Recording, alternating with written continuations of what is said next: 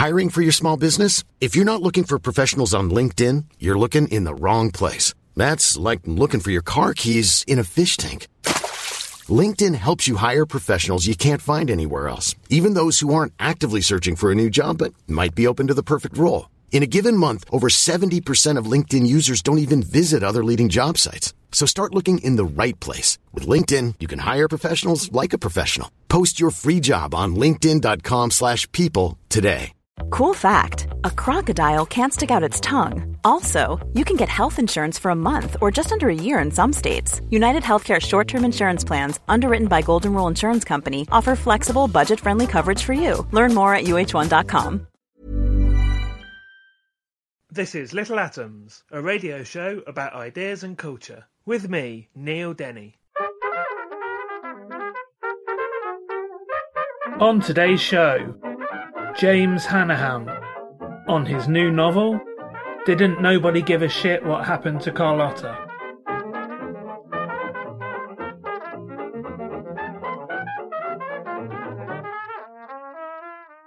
James Hannaham is the author of the novels God Says No and Delicious Foods, which was a winner of the Penn-Faulkner Award. He lives in Brooklyn, where he teaches at the Pratt Institute, and today we're going to be talking about James's latest novel, which is Didn't Nobody Give a Shit What Happened to Carlotta? James, welcome to Little Atoms. Thank you, Neil. Tell us, first of all, how you would describe the novel. It's the story of a woman named Carlotta Mercedes, who went to prison in 1993, I believe it is.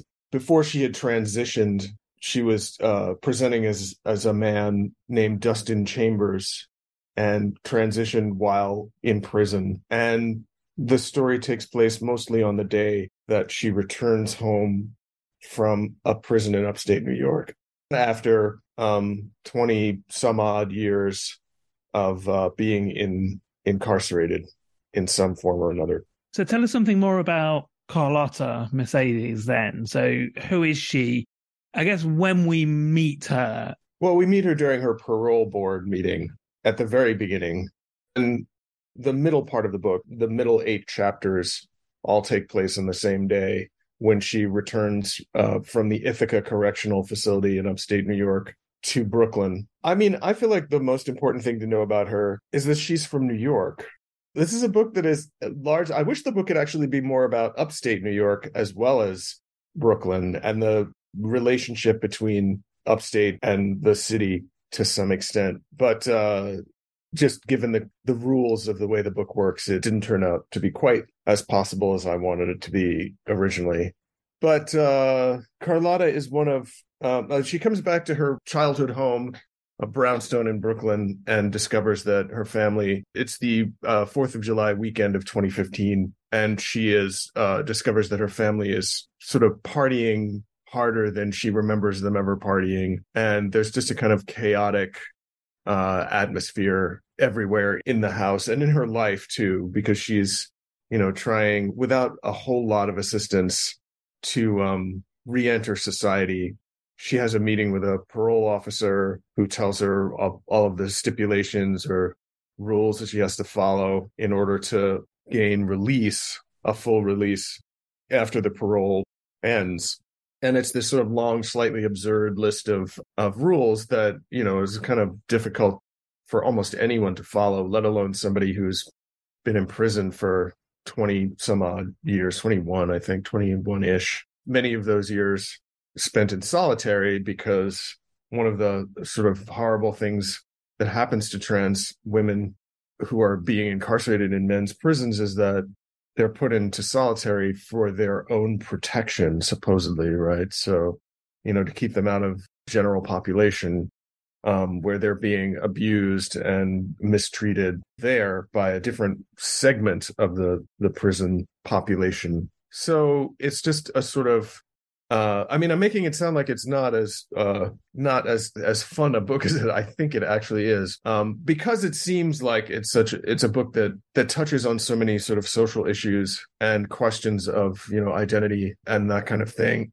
The thing that really keeps it all from becoming miserable is that Carlotta is a very lively, observant, smart, funny, reedy, I don't know if people are going to know what that word means, but like she just reads everybody and reads everything in a very unusual. I mean, it doesn't actually feel that unusual to me for some reason, but she just reads everybody in a way that is truthful and humorous. And she's got a kind of, I think for the book to work, she had to feel like somebody who was really hopeful. And, there's a question of like, how much hope can you possibly have in a situation like this?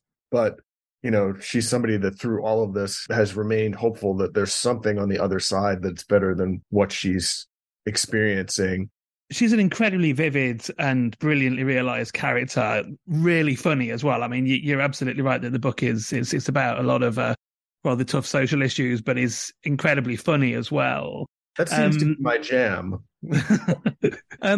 You're obviously not a trans woman yourself. Tell us some more about where this character came from. Well, I was almost going to take issue with you. Yes, I was going to be like Gandhi, like I am a Hindu, I am a Muslim, I am like, do you know that whole speech of Gandhi's where he just claims to be like every religion? I feel a little bit like that as a novelist. I'm like, yes, I am a trans woman. Yes, I am crack cocaine. Yes, I am Black. Yes, I'm white. Yes, I'm all of these things through the writing, right? Like all of that is a way of connecting with people who are supposedly different, but who in a very basic way are very similar to one another. And that's one of those things that I feel like people are acknowledging less and less as I get older. And it's super baffling to me. Like, how is everybody going to get together unless we recognize commonalities, and stop bickering amongst ourselves?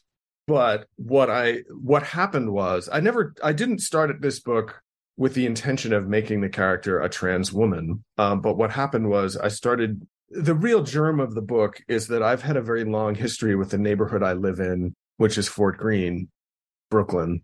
In the 1950s, my grandfather bought a brownstone in Fort Greene, which at the time was a dangerous Black neighborhood. And when I was growing up, it was just where my grandmother lived. And so I spent a reasonable amount of time sitting on the stoop there and hanging out with my cousins and just being in the space and being in this area.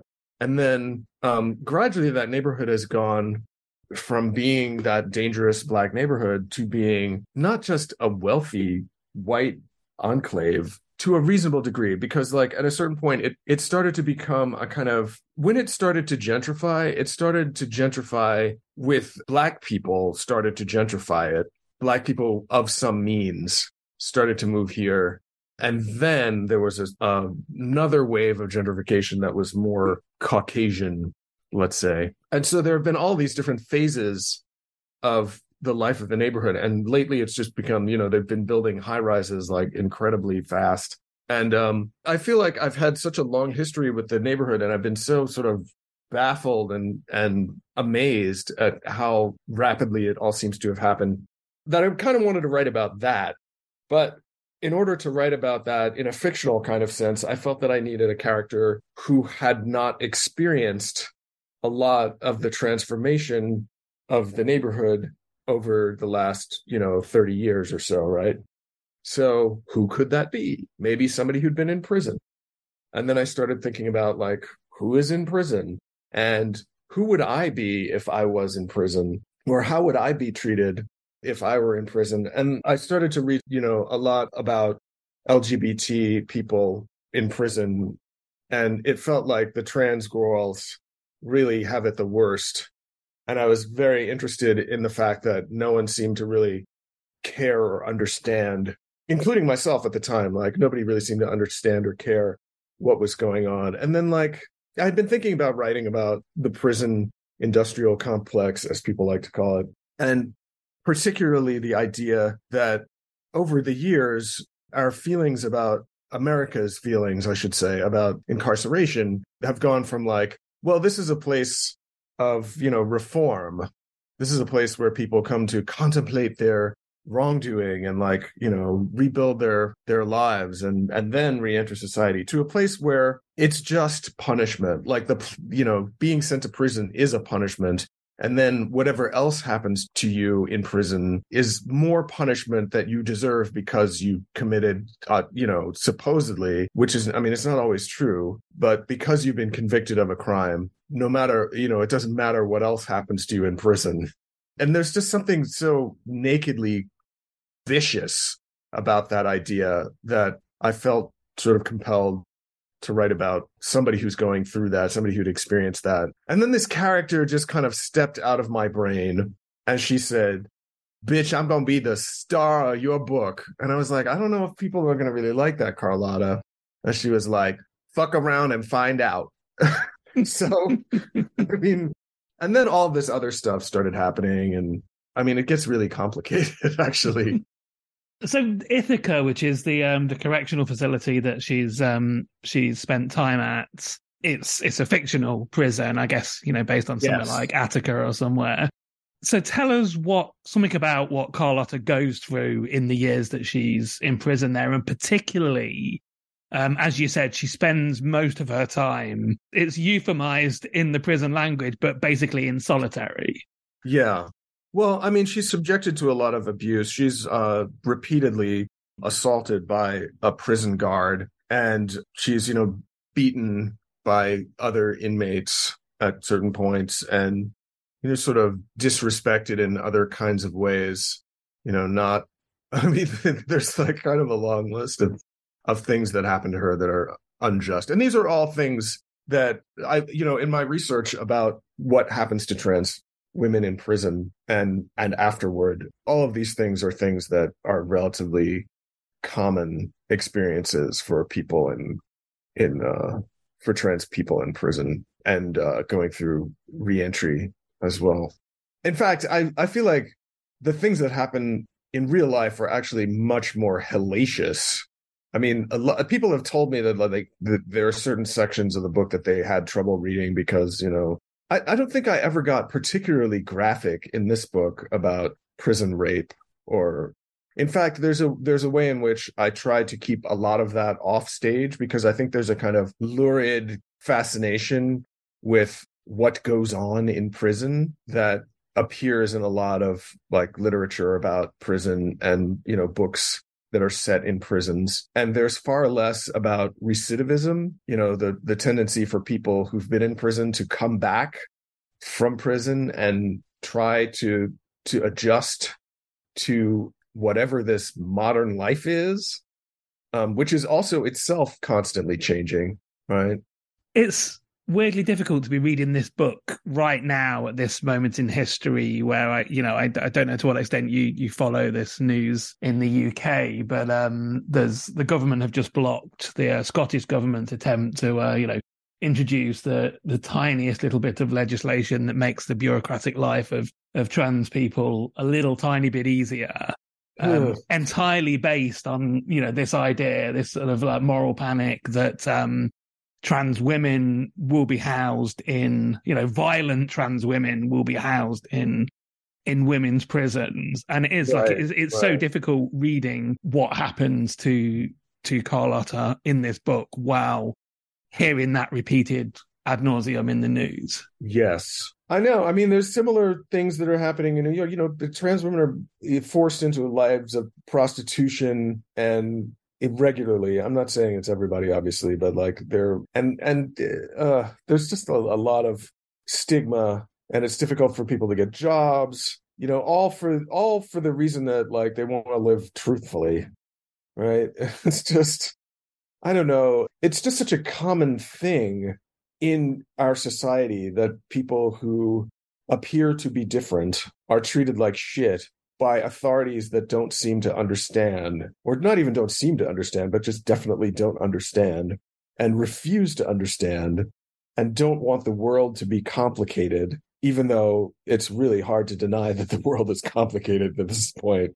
It's so wearisome to me to have to, what is that? I'm thinking of that David Bowie song where he says, to be insulted by these fascists is so degrading.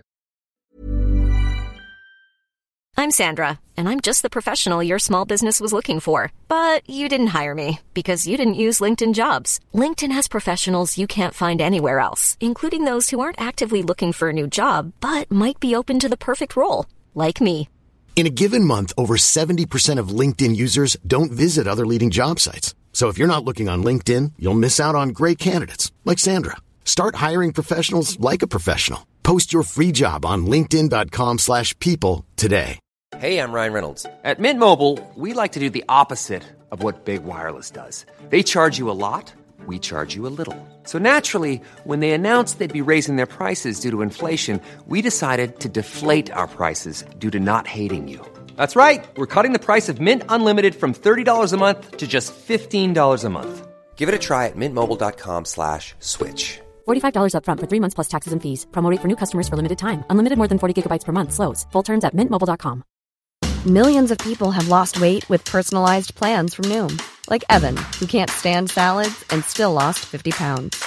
Salads generally for most people are the easy button, right? For me, that wasn't an option. I never really was a salad guy. That's just not who I am. But Noom worked for me. Get your personalized plan today at Noom.com. Real Noom user compensated to provide their story. In 4 weeks, the typical Noom user can expect to lose 1 to 2 pounds per week. Individual results may vary.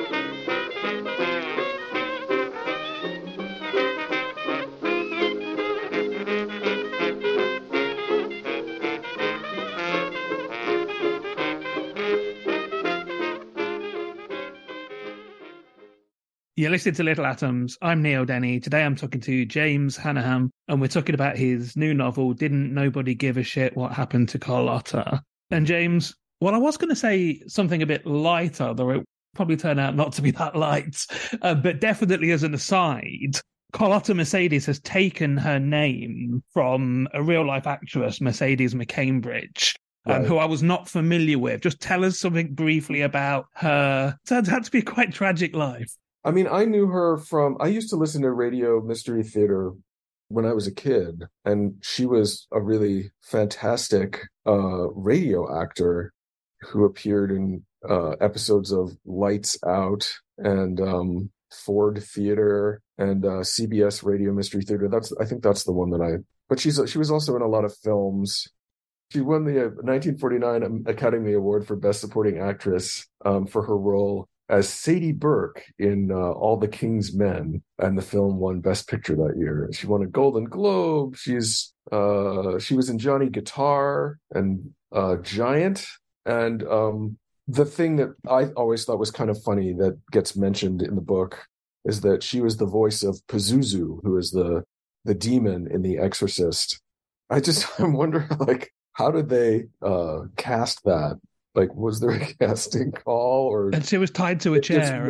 Did they just know that she had this in her wheelhouse, that she could like play a sort of disturbing demon voice? It's funny. I presumed because of the subject matter, the main character, that she was some sort of gay icon or something, and I was thinking, well, I've never seen anybody do her on the Snatch Game. Actress is not in some. Well, this is true, but like I looked her up thinking that she was going to be like, she's not like a huge one, but I mean, I feel like that makes more sense, or it feels more real to me. When somebody is not obsessed with the ones that are like the really big ones, right, or they have like a little bit of sort of like a discerning kind of taste about which actress it is. And there are a lot of trans girls who adopt names that are tributes to female icons in this way. So I wanted to talk about, we sort of alluded to this at the beginning, but the narrative style of the novel. So it's basically told in, the blurb mentions that the book is influenced by Ulysses by James Joyce. Obviously not least it's set over one weekend, or the one 4th of July holiday weekend. And it's told in this both third person, and also Carlotta bursts out of the page in a sort of first person stream of consciousness as well. So tell me something about how you came to this sort of narrative style. Well, the conceit for me became over time that there's a very minor character in the book called Professor Brown, with whom Carlotta works in the law library at Ithaca for a little while. And he says that, you know, she should really write her memoir. And the conceit for me is that he has put together this story and he's kind of reading it back to her, and she's interrupting to like either set the record straight or like tell him a little bit more, or just, you know, add some spice to the kinds of observations he's able to make from outside her head. Because I felt like there were things, you know, that her voice could communicate much better than a third person narrator. And there are things that a third person narrator could do that I think Carlotta wouldn't be as likely to do. And I wanted also to make sure that those voices were equivalent to one another. There wasn't a kind of sense of, you know, this third person narrator is a smarter voice or a more observant voice than Carlotta's. It's not really about that. It's just about, you know, trying to make sure that her voice carries the same or even greater weight than that third person. As far as it's the intertextual nature of the book, I think, let's see, what happened was I had started writing the book, and I realized that when you're writing a narrative about somebody who's coming back from upstate New York, you are by necessity rewriting the Odyssey, because there are all of these municipalities in upstate New York that were named for classical literature figures and references because of this one guy who was working in the office that was responsible for that after the Revolutionary War. And there are these parcels of land that they were, you know, I guess they were giving out because, you know, nobody owned them or anything beforehand.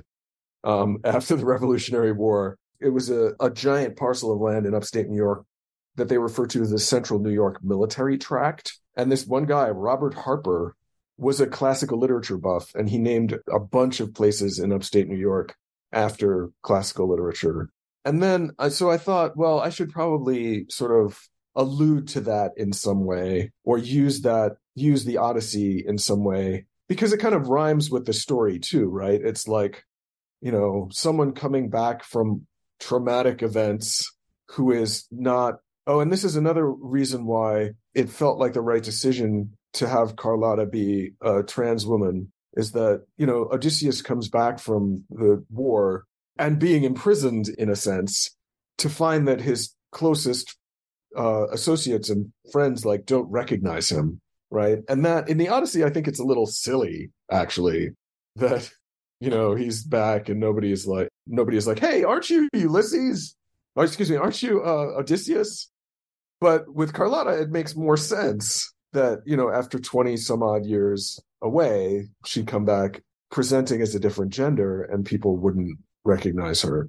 But then I thought, well, you know, everybody's done that. Everybody has used the Odyssey as their sort of intertextual, retelling. So around that same time, my husband, who is of Irish descent and knows a lot of his family in Ireland, took me to Ireland, I guess, is how I like to put it. Although, you know, he used to go on a regular basis when he was younger. But we went to the place where his father's side of the family there's still a lot of people that he's related to in this one area.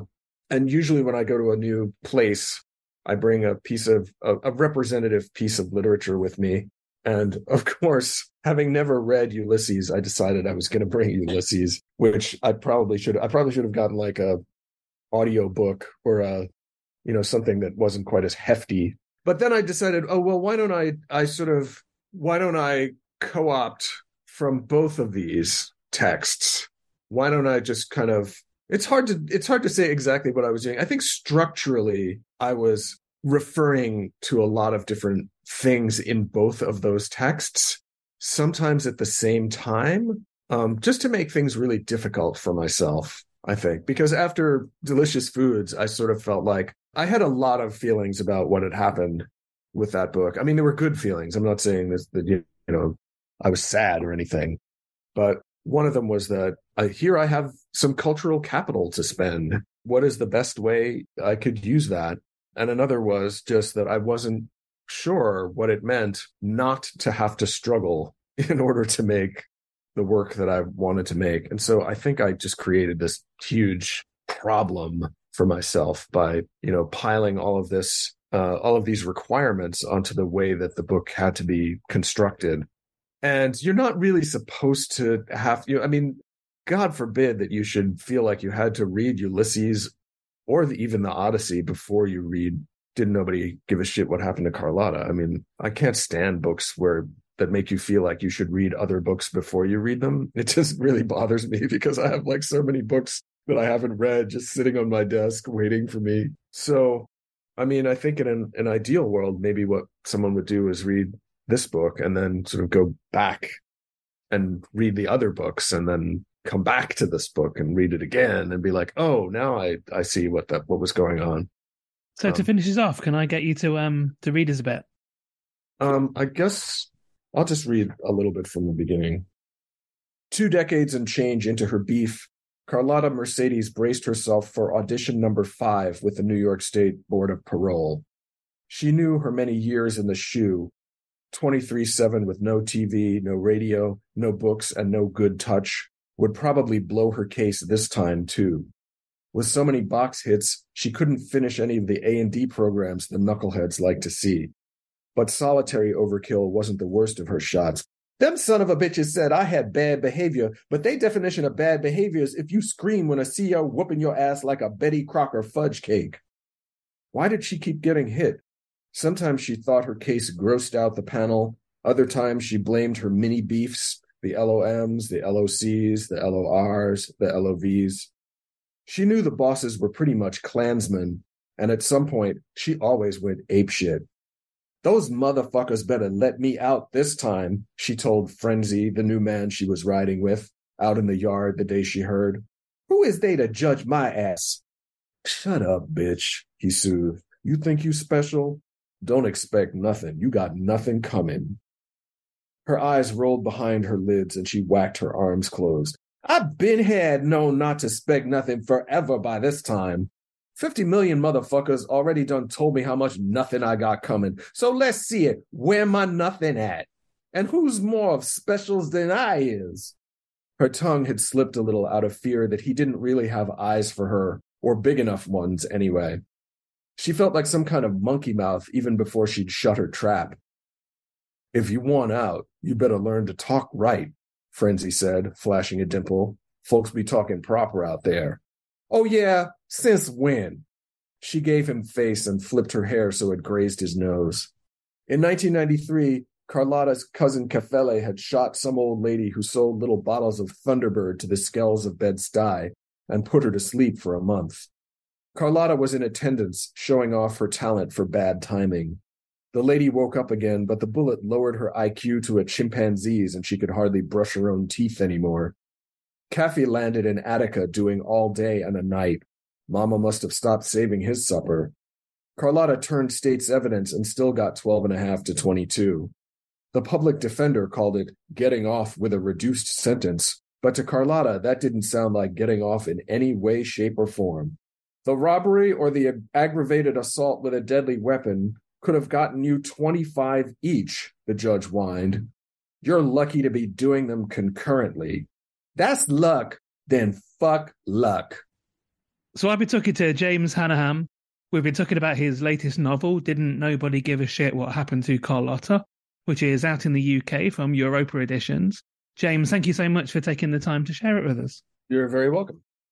This episode of Little Atoms was produced, presented, and edited by me, Neil Denny. Little Atoms is hosted by Acast and published by 89Up. The show is broadcast on Mondays and Saturdays on Resonance 104.4 FM. Thanks for listening.